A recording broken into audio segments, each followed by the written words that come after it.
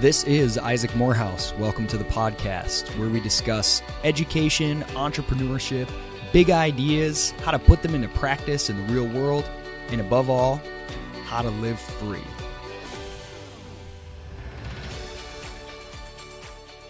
All right, so Steve, I've been really excited about talking with you today. I have this, I don't really get excited about celebrities. There's no one that I think if they walked into a room, I would, oh my gosh, I'm so nervous. This is somebody amazing. I'm not really big on that kind of, I don't know what you want to call it, role model, idol worship. However, what I get really excited about are not people who are famous and well known, but people who just produce really good product, who are just really good at what they do. And my guest today, Steve Patterson, is one of those people. So Steve is an author and a philosopher.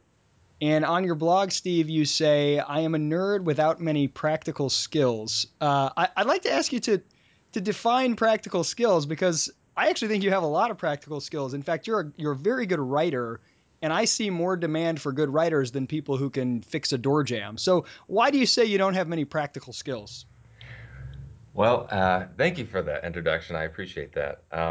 I say that because when I graduated from college, I couldn't really do much. I had a lot of ideas, and I was really enthusiastic about the ideas, but just having good ideas isn't an employable skill. So, fortunately, over the last few years, I've been able to hone one skill in terms of writing, but just thinking big usually doesn't land you a job anywhere. Now, you said you came out of college without any really employable skill, but remember, Steve, the purpose of college is to become a better, well-rounded, enlightened person. Do you feel like that happened? Was it all worthwhile, even though you basically had to teach yourself something of value to the market? Well, I want to be an optimist, and I'll start with the good parts. I learned some essential things while I was in college. Uh, None of those essential things were directly taught to me in class. I learned that professional expertise that was supposed to be coming from my professors wasn't all it's cracked up to be. I learned that most people aren't really interested in thinking about big ideas, even if they're in college. And these are very valuable things that I learned. It's just not exactly what they were teaching. So this is a good segue into really the three topics I want to cover with you.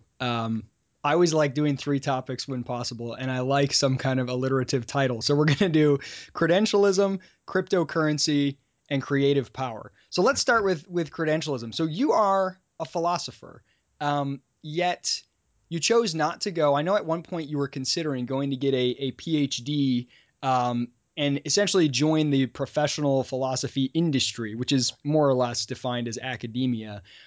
Why did you choose to be a philosopher outside of that system? Well, I think there's a couple of answers to that. One was just my experience with the academic system. I really had a romantic vision of academia when I was an undergraduate student, and I kind of had my vision shattered a bit. And after I graduated, again, without many employable skills, I've been doing video production for a few years, but that was kind of self-taught, and it's not going to be a long-term career. I thought, well, I'm really interested in philosophy, and that's not my major or anything, but that's what I spent a lot of time researching and thinking about. And is it worth it to go back into the world of academia for another 3 or 4 years to try to make that my professional career?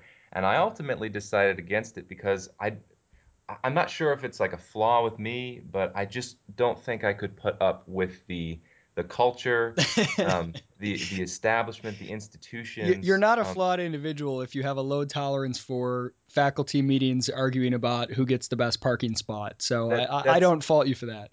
Well, you say that, and I agree, but I actually think that's like what a considerable amount of the academic life is. Not necessarily arguing about parking spots, but from the conversations that I've had with professional academics, and I've had a lot of them over the last few years, there is a staggering amount of pettiness and banging your head against the wall and dealing with people with very big egos and very little interest in critical thinking.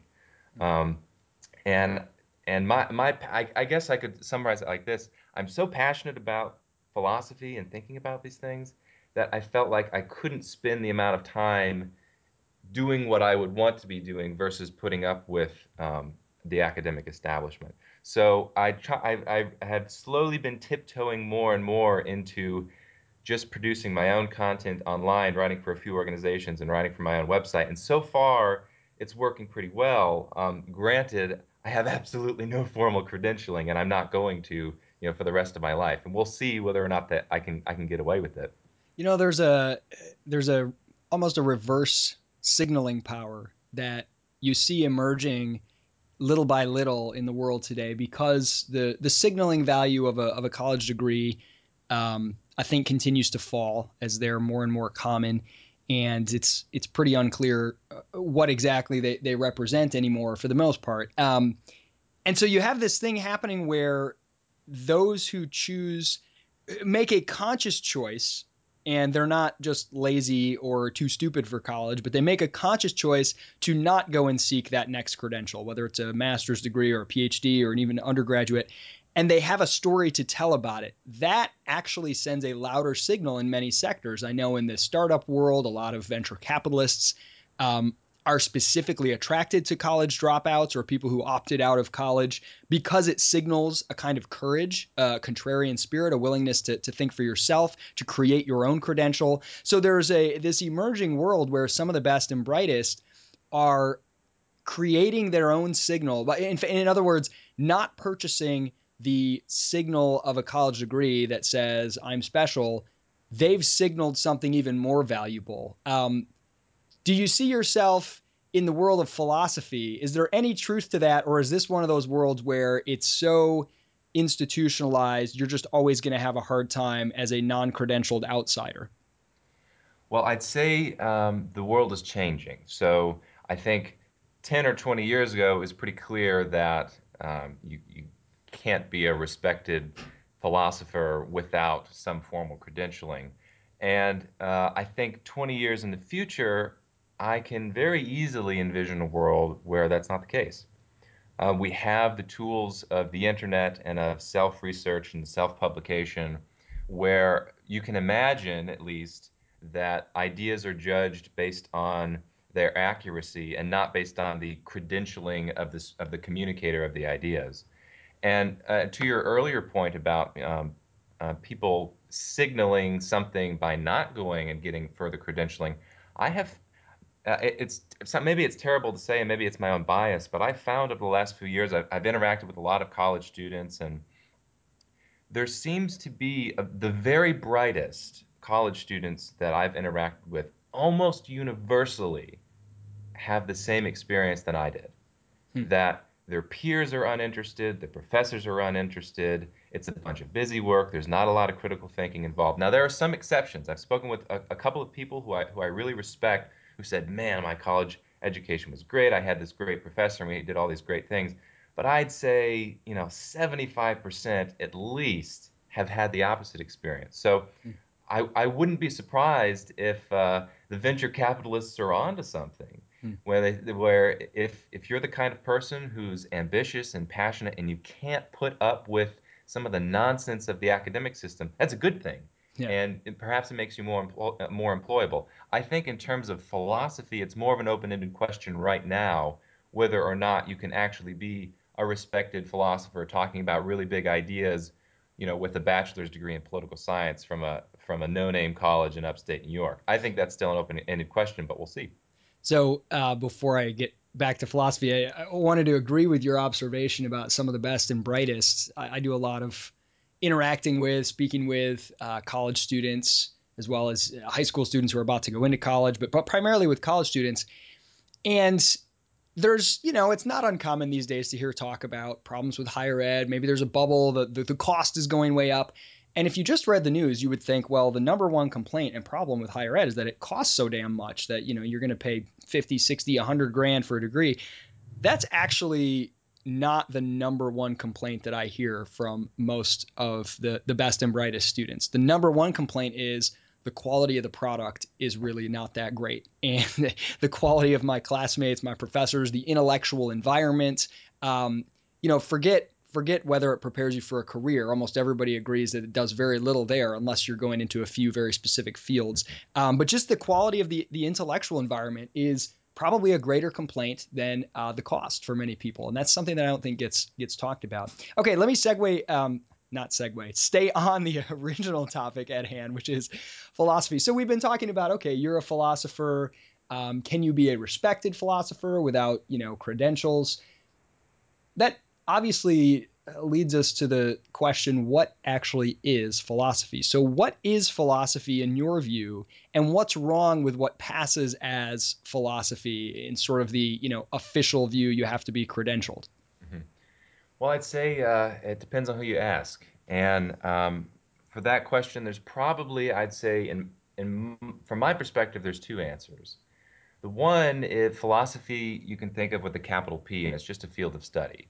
So it's a field of study that incorporates, epistemology and metaphysics and ethics, and just not really as a verb, just as a strict noun. And that's what I'm interested in doing is philosophy with a lowercase p, which the way I see it is it's understanding the abstract principles that are found in any field that you're studying.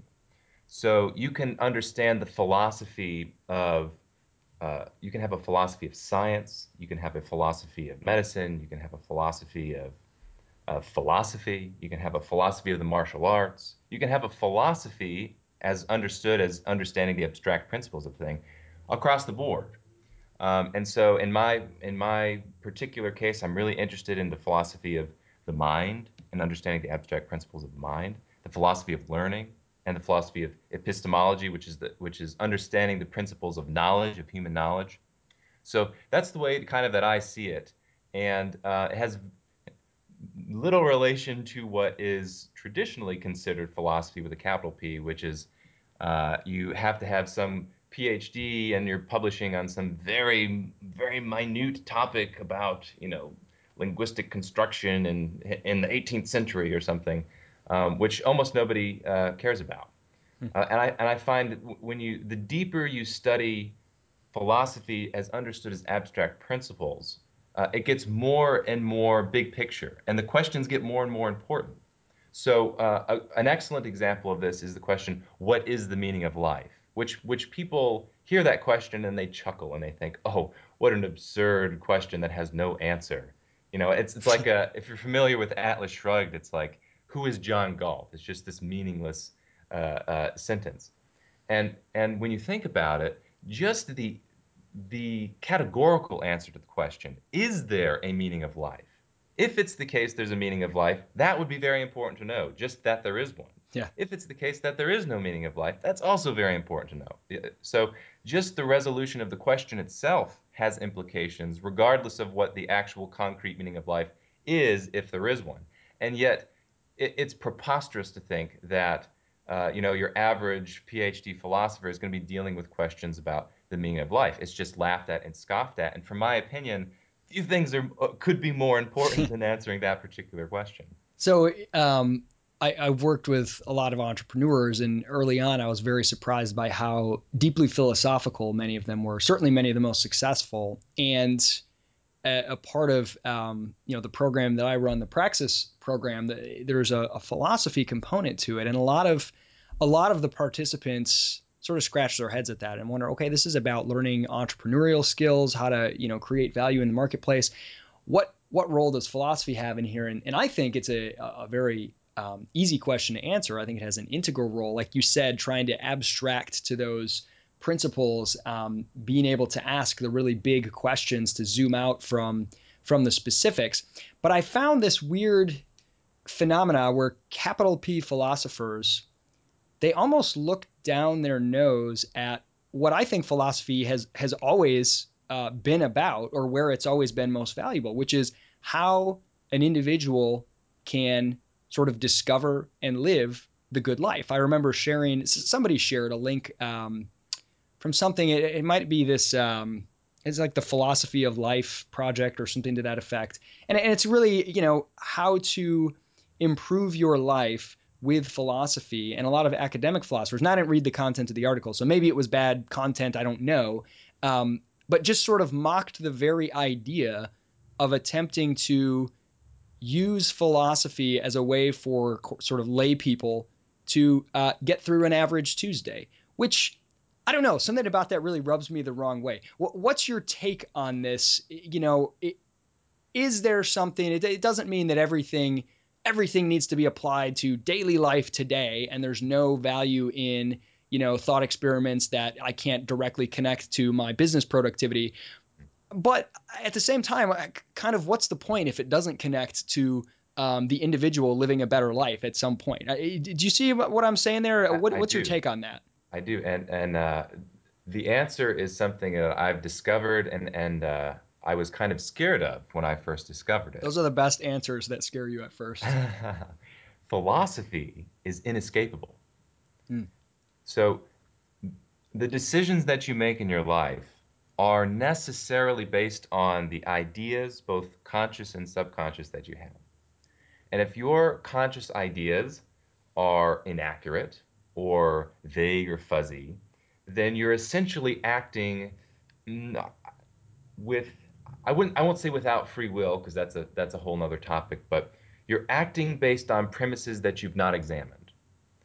And this is true not just in terms of like, okay, I'm going to go sit in a chair and I have to have some kind of belief that, the chair's not going to break and I'm not going to, fall on my butt. That's true superficially, but it's also based on very deep principles about, for example, the reality of the perceptions that you're having. So, for example, if it's the case, I'm not saying this is the case, but if it's the case that you recently ingested some psychedelic mushrooms, then even something as basic as your navigation through the physical world is going to should fundamentally change. If you don't know that you're on psychedelic drugs, your actions are going to be based on hallucinations. And that's kind of an extreme example, but you can apply that across the board. So, if, for example, there's a job that you really would like to have, but you don't have a belief that it's possible for you to get that job, then your action is absolutely going to be um, guided by that belief. And it may be the case that that belief is wrong. Maybe if you talk to the entrepreneur that you'd like to be employed by, or maybe if you did some more research and got your skills to the point where you could be a entrepreneur in that way, then you could get the job. But your beliefs about the circumstance absolutely guide all of your action. And there's no exception to this that I have discovered. The more that you research philosophy and the more that you research and examine your own ideas about the world, the more you realize, man, there's a lot of stuff here that I believe to be true. I've just presupposed that it's true, and it might not be. That reminds me of a quote by C.S. Lewis. He said, "Good philosophy must exist if for no other reason than that bad philosophy does." I think it's a really great point. One more question on credentialism, and then I want to talk about cryptocurrency. So we've talked a little bit about some of the downfalls of being credential obsessed, and looking at kind of the trappings, or the official labels rather than the quality or the content.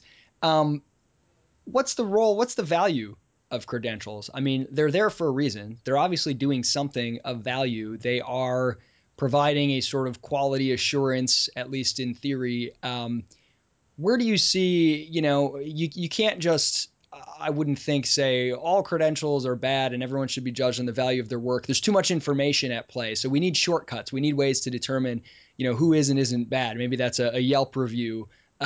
But in the world of, in the intellectual world, what would you say would be a well functioning credential system? It's a very good question. And I would say there is a place for credentialing, certainly, and there's a place for the recognition of formal expertise. I think it's easy to point out where that's the case. So, like in some fields in natural sciences, For example, it makes sense that if you have a lot of actual concrete experience using laboratory equipment, that you would be able to signal that not based on, a bunch of stuff that you've written and try to make the case that, oh, actually, I know how to use this stuff, just based on your formal credentialing. You have some, appropriate badge that says you know how to use a particular lab equipment or whatnot.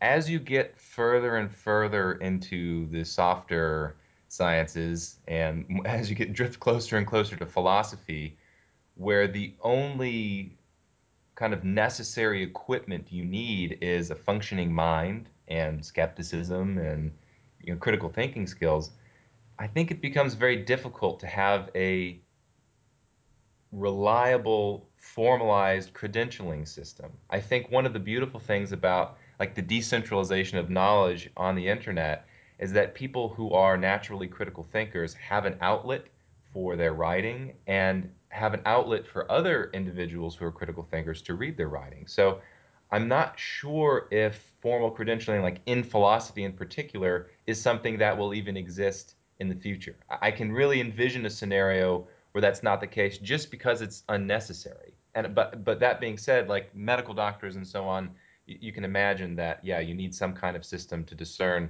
the good ones from the bad ones, not based on some abstract thing that they wrote. Yeah, it's interesting. I like to ask myself from time to time, who are the true philosophers of our age? If you completely remove the professional, capital P philosophers, or you don't ask questions about who receives their paycheck for writing about philosophy, but just who is thinking up, presenting the most interesting or original or challenging ideas in a way that really impacts the thought of the world. You think of Aristotle, right? He's just called the philosopher. If he were Right. alive today, would he be at some university, or would he be sort of just a public intellectual? I think some of the philosophers today, aren't in academia at all. I would say even a guy like Peter Thiel Yeah. is a philosopher today. He's challenging a lot of people's thoughts. He's presenting a lot of interesting ideas, forcing people to think in new ways. So I think that that's a really interesting question, worth sort of contemplating. Who are the philosophers today, and those who have a really broad influence and are actually shaping the way people think might be more deserving of the title than those who have a PhD. I think that's an excellent thought experiment. And as to Aristotle, obviously we can't do anything but hypothesize. But I could imagine that Aristotle would have nothing to do with the academic establishment. That the man was too busy creating, too busy thinking, too busy philosophizing about the world to put up with who gets the parking space. I can imagine that for sure. So, cryptocurrency, totally new topic, but hopefully at the end we'll tie these together in some labored way and pretend like there was a perfect flow from the beginning. Um, you wrote a book, a phenomenal book on Bitcoin. What's the big deal about Bitcoin? And first, just thank you for writing it. It's excellent. I've read a lot of articles, watched little videos, different things on Bitcoin, and I never really got it. Or rather, I never got all the elements of what Bitcoin, the blockchain, and Bitcoin, both as a lowercase and uppercase, sort of different things, what it was until I read your book. So thank you. But what prompted you to write a book on Bitcoin? Well, actually, I was asked by an old friend for some financial advice, and I gave the kind of industry standard. If you're looking to protect your wealth, gold and silver is probably a good place.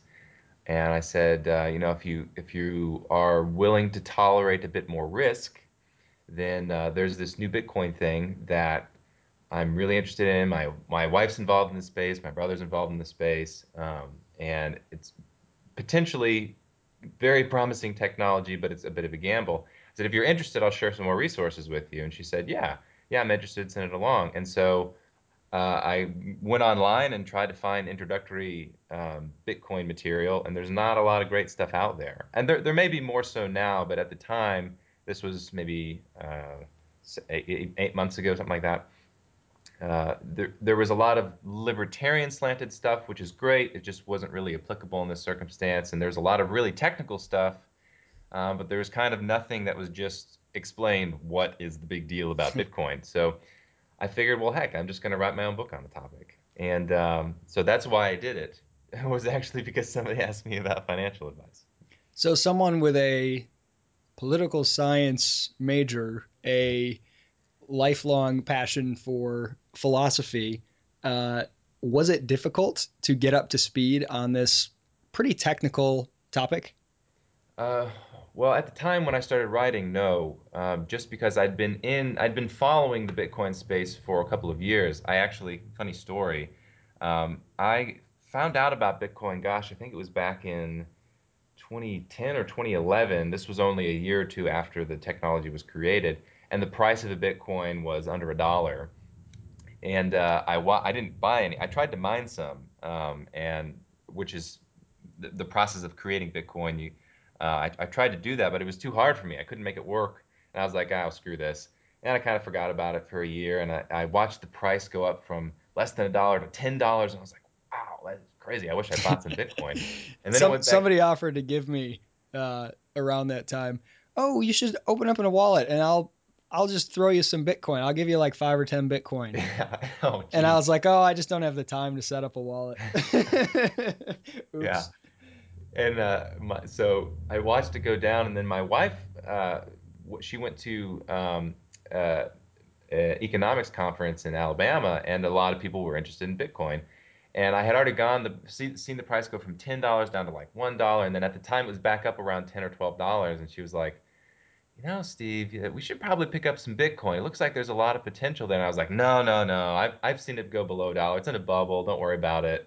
We'll pick some up once it goes back down. And then now, it's at $250. It went over $1,000. So I missed out big time. But I've been involved in this space. I've been watching this space for a number of years. So the actual the actual sitting down and writing didn't involve that much research. There were a few technical parts which I need to make sure I had right. And I ran it by a few people that or have a deeper technical understanding of Bitcoin, but I was already kind of up to speed on the basic concepts.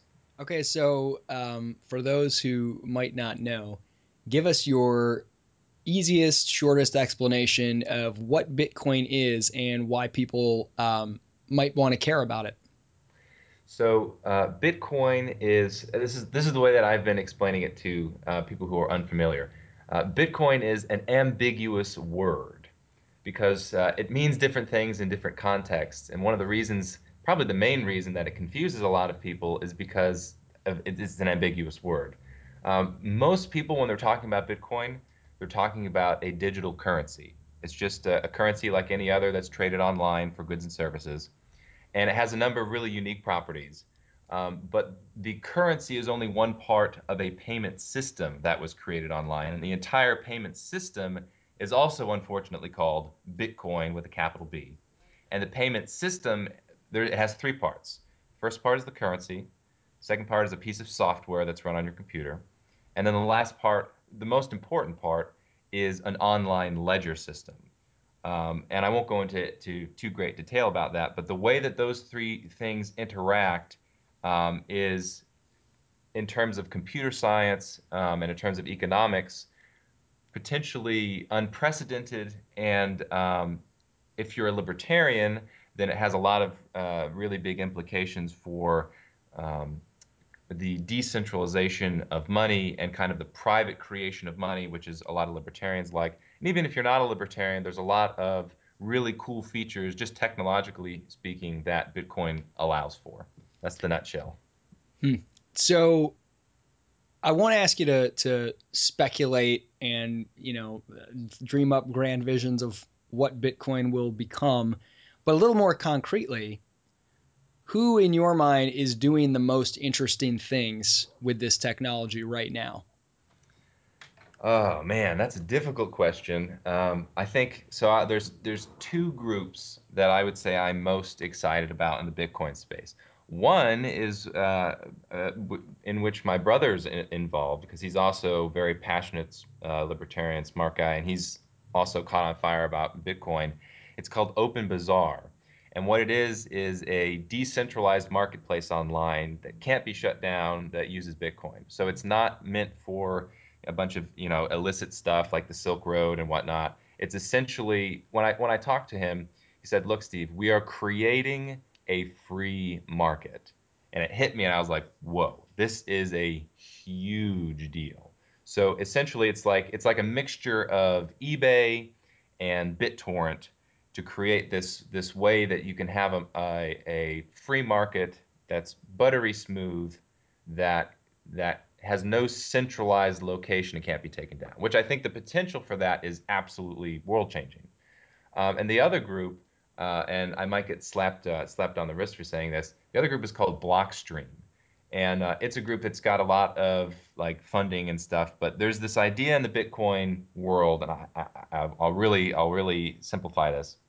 There's this idea in the Bitcoin world of creating what's called side chains. In other words, creating kind of apps in the Bitcoin economy that each app can do a different thing, can serve a different function.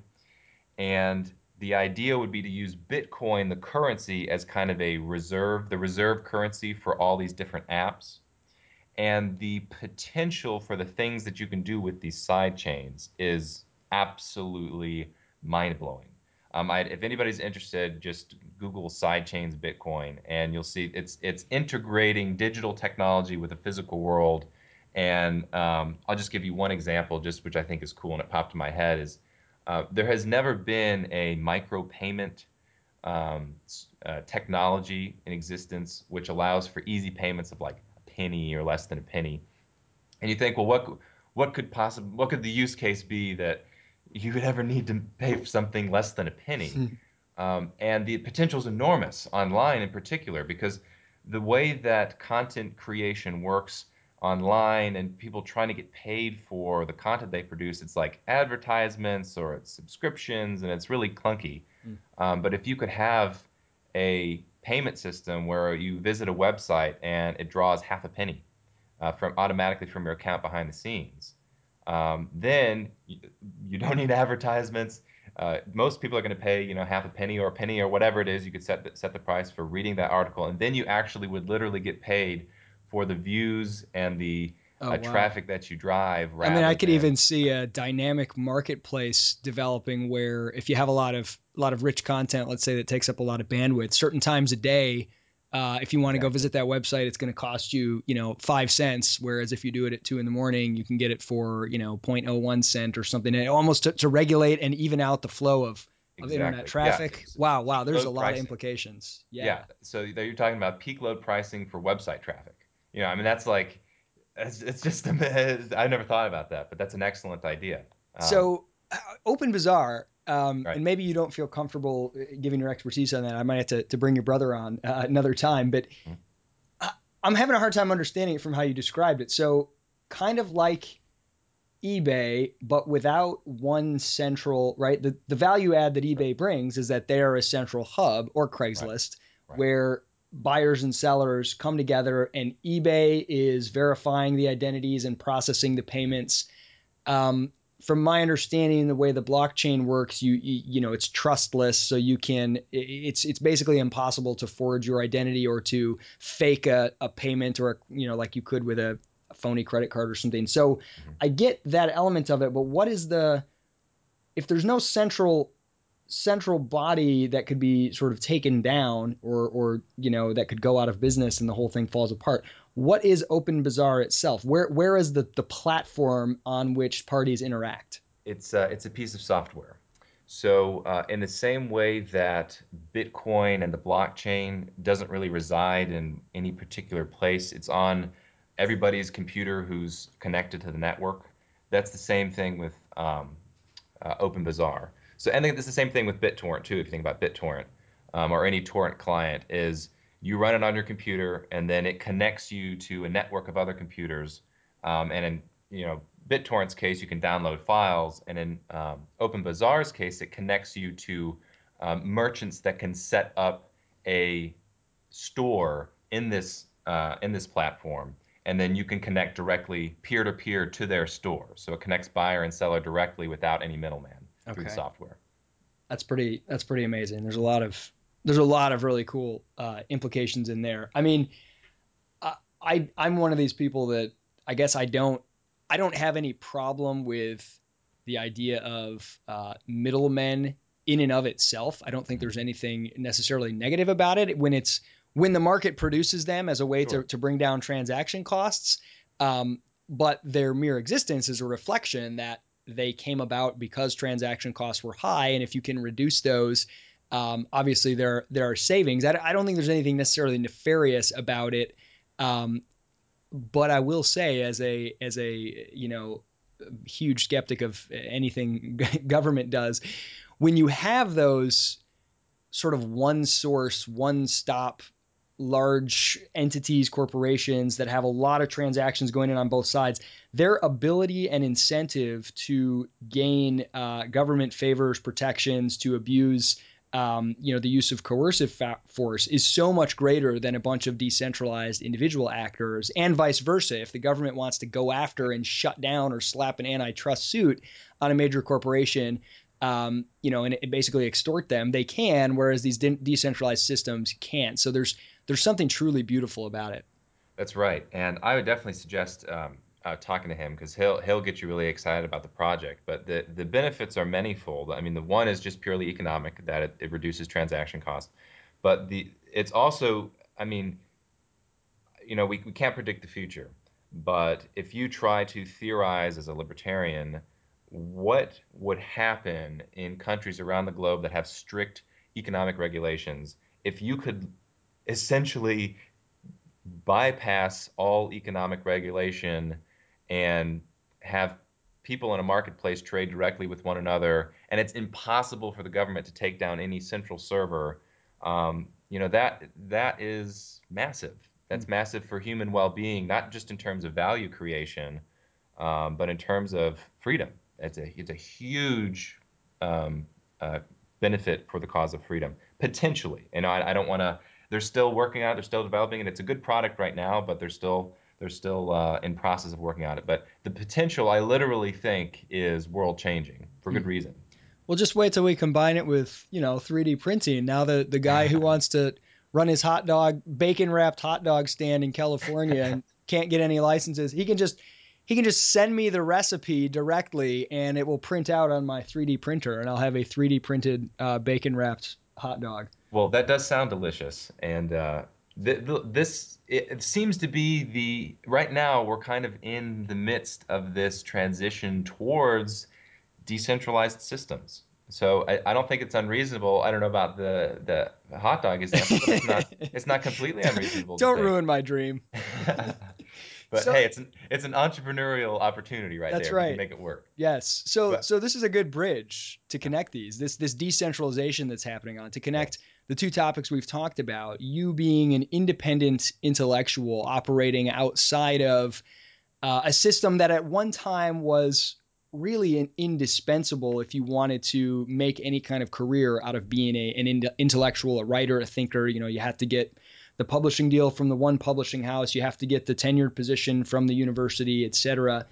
Um, so in your life, you're kind of living this out, being an independent operator, creating your product, your value, and Bitcoin is kind of in the blockchain a platform that makes that easier and easier and makes it harder and harder for these centralized systems to sustain themselves. So in this new world, I think a new skill set and certainly a new mindset is required for individuals if they really want to succeed. It's no longer sufficient to ride the conveyor belt and gain standard skills and knowledge that's sort of standard across the board. And really, what you gain in most of the educational structure is learning how to just obey rules and do what you're told. Um, Machines and software can do those things better and better. The uniquely human is that creative, entrepreneurial, sort of innovative thinking. And I think the ability to see yourself as your own company, as your own node in a network, if you will, and to know how to operate as the driving force, the creative force in your own life is more and more important. But it seems to be something that really stresses and scares people. And there's a big challenge there. So, what do you think holds people back from realizing their creative power and kind of taking advantage of the opportunities in this increasingly decentralized world? Hmm. Well, one, I would say I don't think we're quite at the place where the conveyor belt doesn't work. I think you can get away with that. I think people do get away with that. I think we're just at the very end of that cycle. So, like 20 years from now, you probably won't be able to, but right now, I think you can. In terms of people being, scared of this idea, I'm quite sympathetic. I mean, it's not set in stone by any stretch of the imagination So that this. you've had moments of a little bit of stress and fear as you've embarked on your quest to be an independent thinker and writer. All the time, all the time. And it's something that I have to constantly evaluate because, the process is slow and I need to grow my audience and I need to grow the supporters of the work that I'm doing actively, otherwise it's not going to work. So it's still an open-ended question, definitely. And I don't know, going forward as an entrepreneur, I don't know if how should I best spend my writing time? Should it be writing for my blog? Should it be writing books? Should it be writing for organizations? These are all things that I don't know the answer for. I'm trying to figure them out. Um, and I think for other people, it's reasonable. It's very reasonable to be scared by this kind of new turbulent change in the marketplace. And any advice that I would give would be one, do your research because it might be the case that, for example, my wife is a good example. She got her undergrad degree in biology and she loves working in the lab. That's her thing. She hasn't been able to do that recently, but she really enjoys working in the lab. Well, if that's something she wants to do in the long run, she probably needs to go back to school and she probably needs to get this. She probably can't be a self-studied lab technician. Yeah, most of the labs are at universities. Exactly. So in that case, I think it would be right now at least a mistake to try to apply the new decentralization, self-studied movement to that particular example. But if people are involved in, the world of ideas, then I think there's probably two areas I think which are most um, affected maybe by this decentralization right now. The one is in the world of ideas, where I think, given the nature of the product, it's fairly easy to, if you consistently put a good product out there, to have some measure of success. Just because there's like, my book was published, self-published on Amazon's platform, which 5 years ago, self-publishing was a big no-no and an embarrassment, but now it's awesome. Like the product looks good, the book looks great. I'm very pleased with how it all turned out, and that's a lot of publishers or a lot of writers are doing self-publishing because that's the way it's working. But the other area, if it's not necessarily in idea creation, is in new startups. I think Peter Thiel is a great example because he literally will pay people not to go to college to be the independent intellectual and entrepreneur. And I think he's had pretty good success so far. So if somebody wants I mean, of course, I'm telling you this, Isaac. I mean, this is what your whole praxis thing is about. But for those individuals that just say, "Hey, screw it, I'm going to try to do my own thing," I think getting into try to get into a tech startup or a young company that's not already fixed in bureaucracy and this is the way things have to work, I think that is probably the best option to go. You mentioned something interesting, talking about your wife, and I think the thing that I noticed there is if she wants to, go back into the world, go back into the lab, so to speak, she knows there's a certain set of steps she has to take.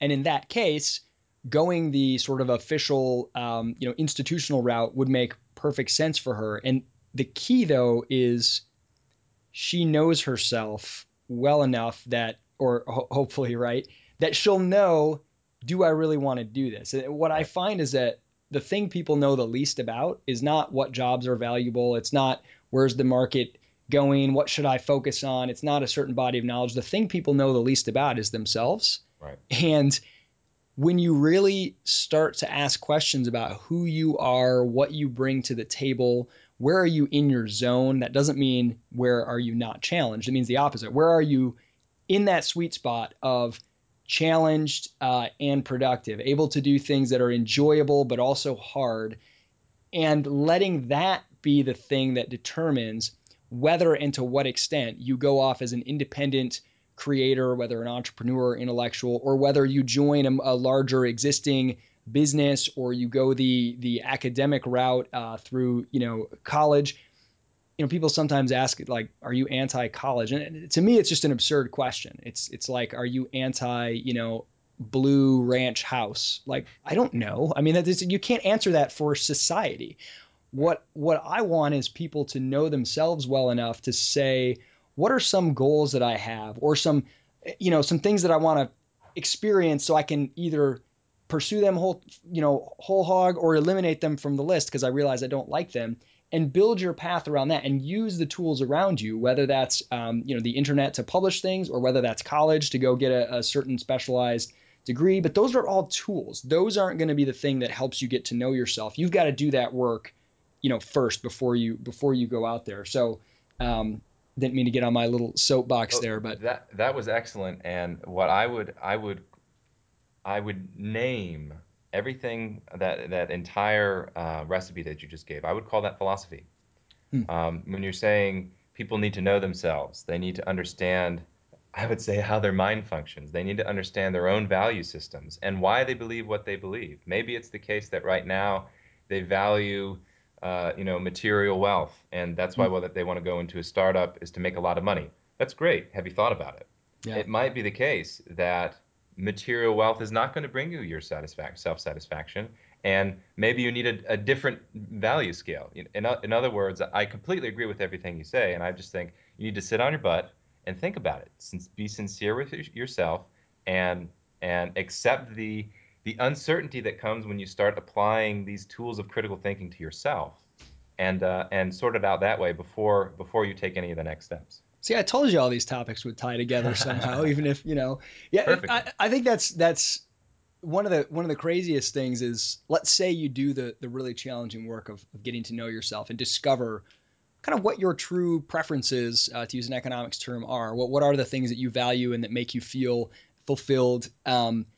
There's a second part that's really hard, and that's accepting that and being okay with it and not feeling guilty for it. I know a lot of people who have very different preferences, let's say in regards to leisure, for example.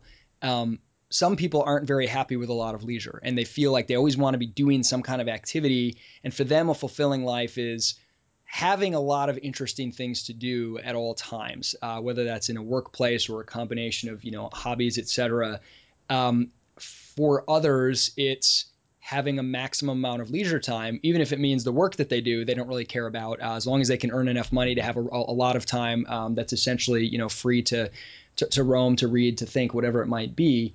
Um, and the weird thing is, I know people who I think have for example, leisure time, a really high preference for leisure time, and have done a successful job earning a lot of it in their life, but they always have, it's like they're a little bit double-minded about it. They're a little bit ashamed, and they Hmm. kind of feel guilty for it because they know some other people that are working all the time, or vice versa, the person who Right. just loves working all the time, but they're made to feel guilty that, oh, you need to take a vacation, whatever. And then they start to feel guilty. Like, once Right. you realize what your preferences are, which is really hard, to be honest with yourself, Yeah. Yeah. and then to like let yourself be that person, and not feel bad about it, and not be sort of a divided mind. I think that's really a challenge, an ongoing challenge. Yeah, I mean, I couldn't agree with you more. I wanted to chime in, but you said it yourself. This is really hard. And this is one thing to talk about it on an abstract level and say, yeah, this is great and this is exciting.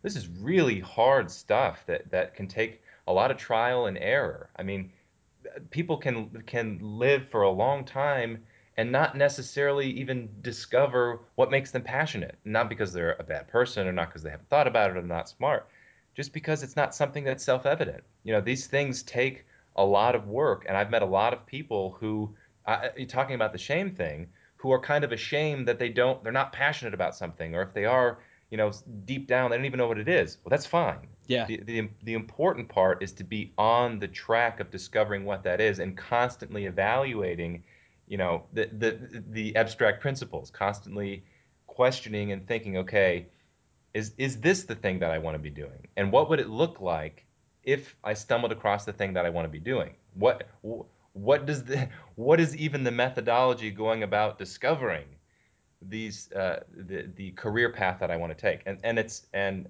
I hope that people understand very clearly it's not an easy question. I'm very fortunate, and I'm aware that I'm fortunate based on the conversations I've had with people. It's been pretty clear for a long time that like this is what I need to be doing. I'm set. I don't know how it's going to work. I don't know the details, but I'm going to be creating these ideas, and I'm very lucky that it's clear to me. But if it's not clear to you, don't feel bad about it because it's very difficult to discover. There's a lot of myths that play in at all points of this process. You know, if you set about to discover what you're passionate about, you're almost scared. What if I discover what I'm really passionate about is making films and I Right. don't know anything about it? I'm out of that. Like that would be really scary because then Yeah. I either have to admit I'm not willing to do the work it takes to do what I'm passionate about, or I have to go and try this thing, which is really scary. Right. Um, but what's even scarier? So here's the myth. The myth is once I discover, let's say it's making films, that's my passion. Well, I can't do that unless I have, let's say, a whole bunch of money to go make my first film. And you imagine the myth is that a bunch of money would make it no longer scary to pursue that passion.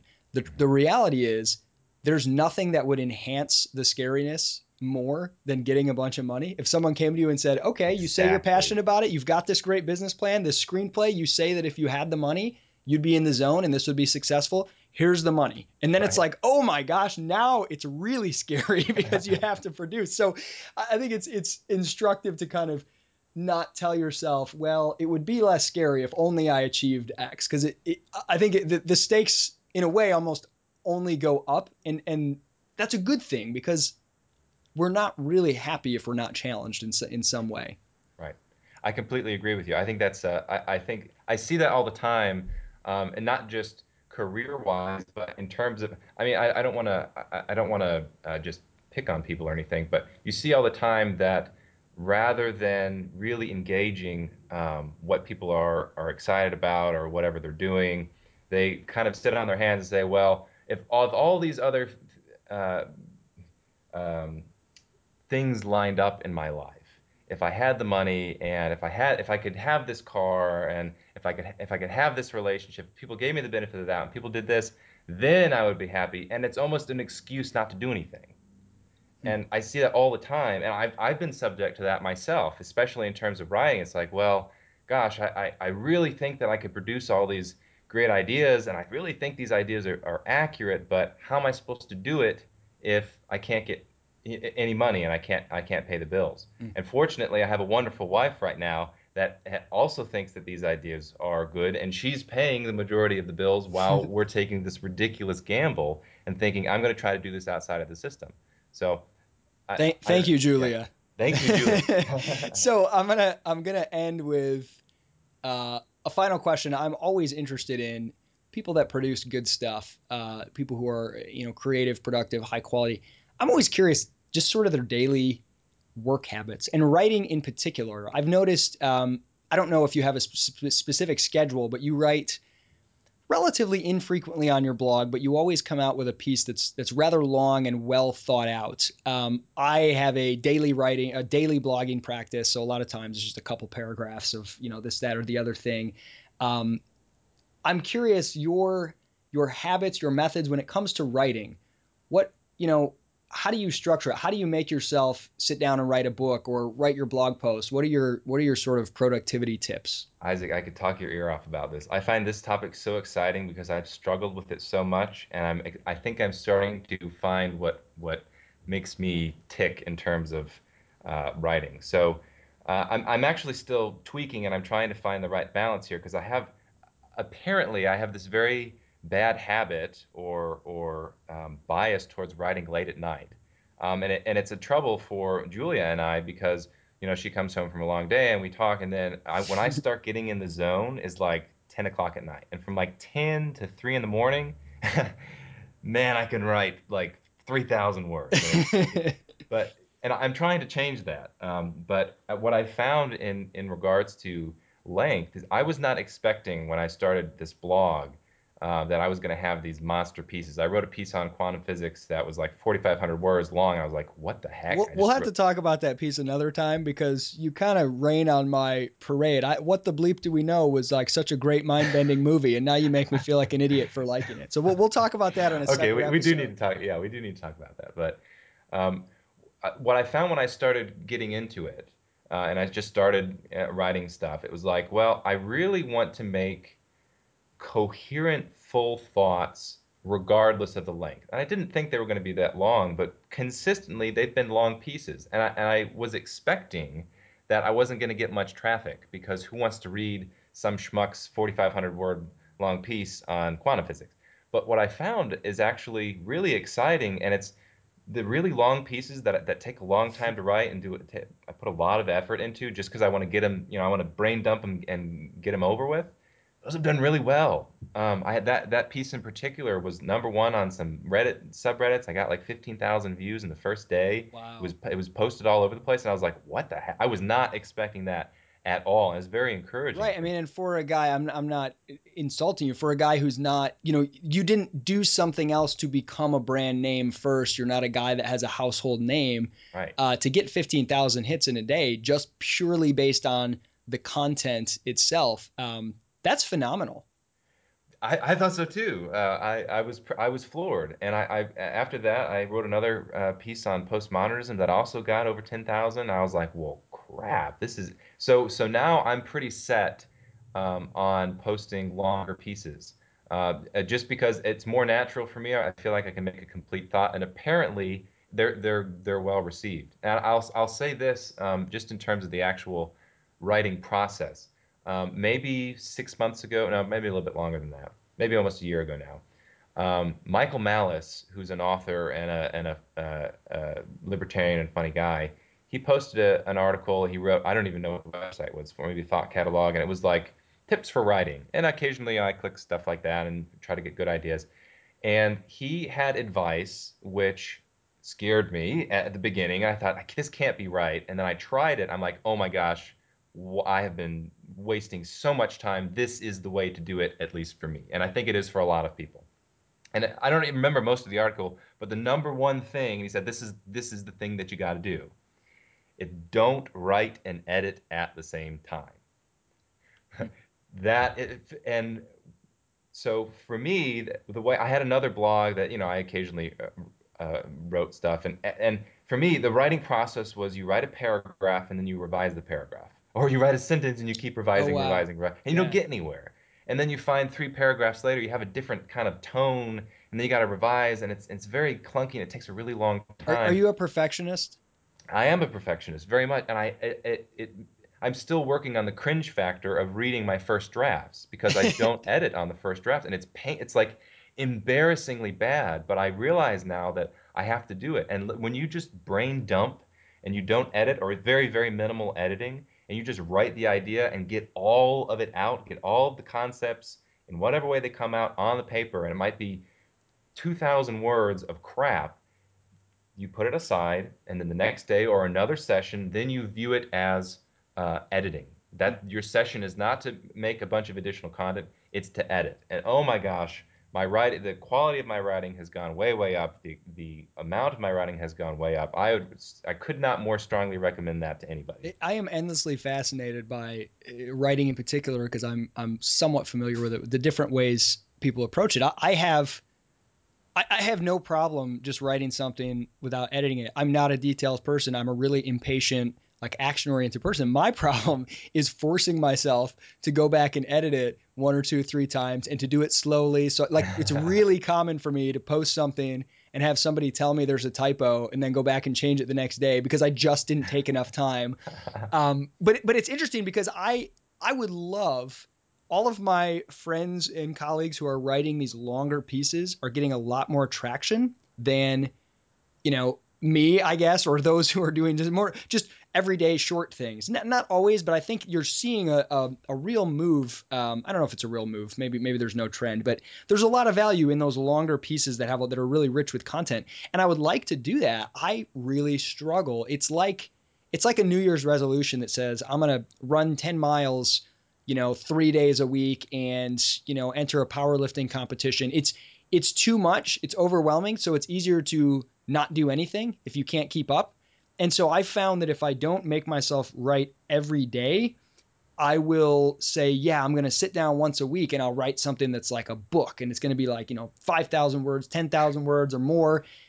And that's inconvenient. It's unrealistic. I'm not feeling it. My schedule is really hard with my kids and family and in the company I'm running. And so I do nothing. And so I found like to write every day is the only way that I can keep writing. But now I'm in this weird rut where that's all I know how to do is crank out, 500 to 1,500 words. And I don't know how to make myself write something longer. So I need to learn from people like you. Well, no, that's funny. I need to learn from people like you because I have the same.